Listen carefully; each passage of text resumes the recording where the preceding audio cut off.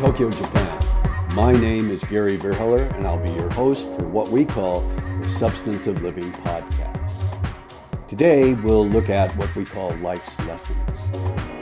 And I hope this will provide you with some insight, maybe even some inspiration to life's challenges. Welcome to episode 43, entitled Motivation, Part 3. Now, in Part 1, we talked about motivation and how it's a feeling and how we can't control our feelings. Feelings come and feelings go. And that motivation is purely guesswork, even when you attempt to understand what motivates yourself. And it takes lots of time and effort to really think about that for yourself.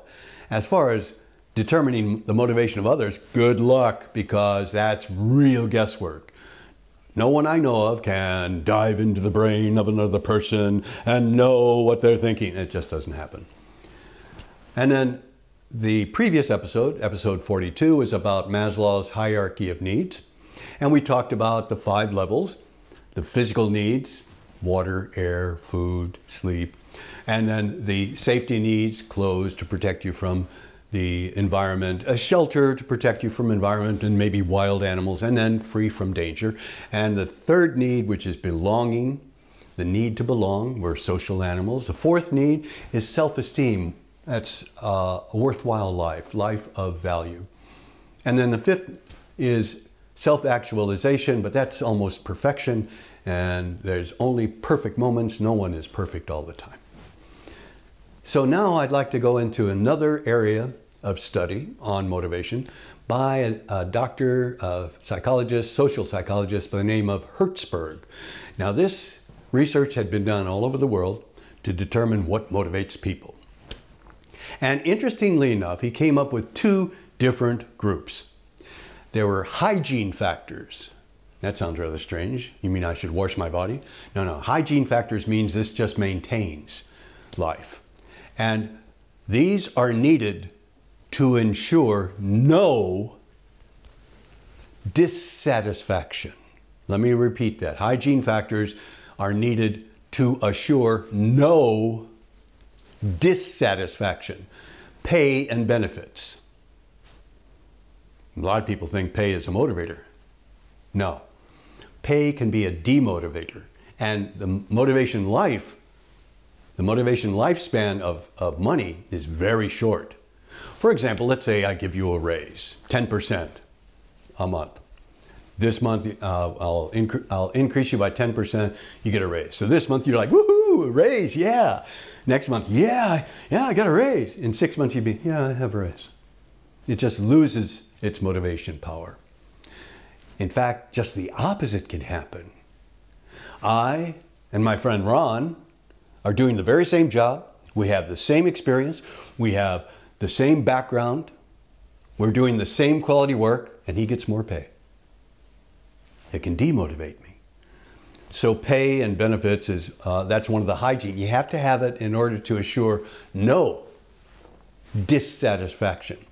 Company policy, relationship with coworkers, supervision, status, job security, and working conditions. All of those are hygiene. You have to have them, and yet they have to be quality to assure no dissatisfaction. Okay, so what's the other group?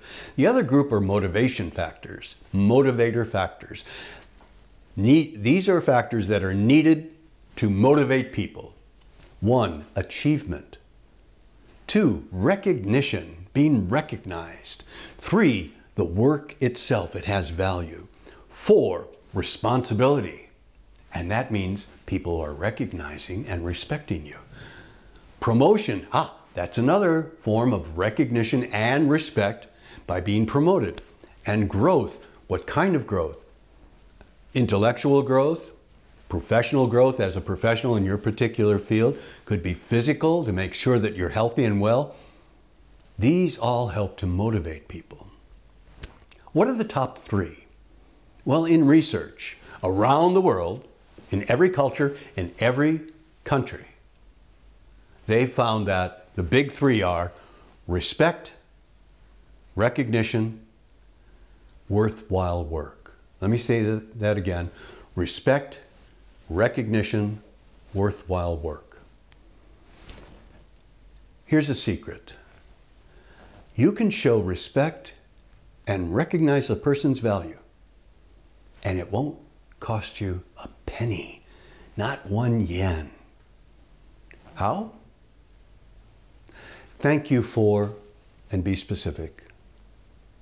By saying thank you to someone, you're recognizing that someone has done something and you appreciate it.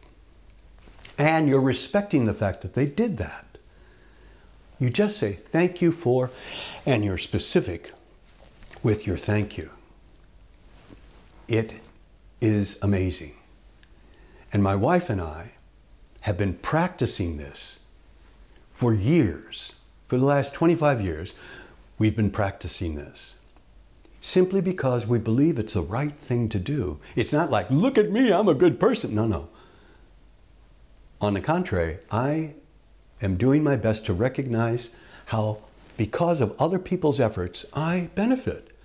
The person that's sweeping the steps to the entrance to the subway, they've cleaned the way for me. Thank you for that. The cashier at the supermarket, I'm thinking of one woman in particular who was very professional, but had that professional. And we say, I love your hair today. And she smiled, and both my wife and I, what a brilliant smile. You've got a great smile. Thank you for that. And she was just, and now she smiles all the time when we see her.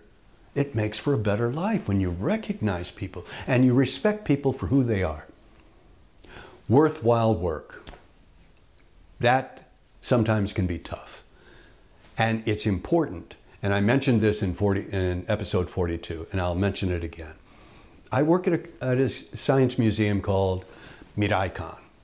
Mirai means future and kan means container. So it's home of the future. All the newest science and technology in Japan. And we have a mission. It's called the Tsunagari mission.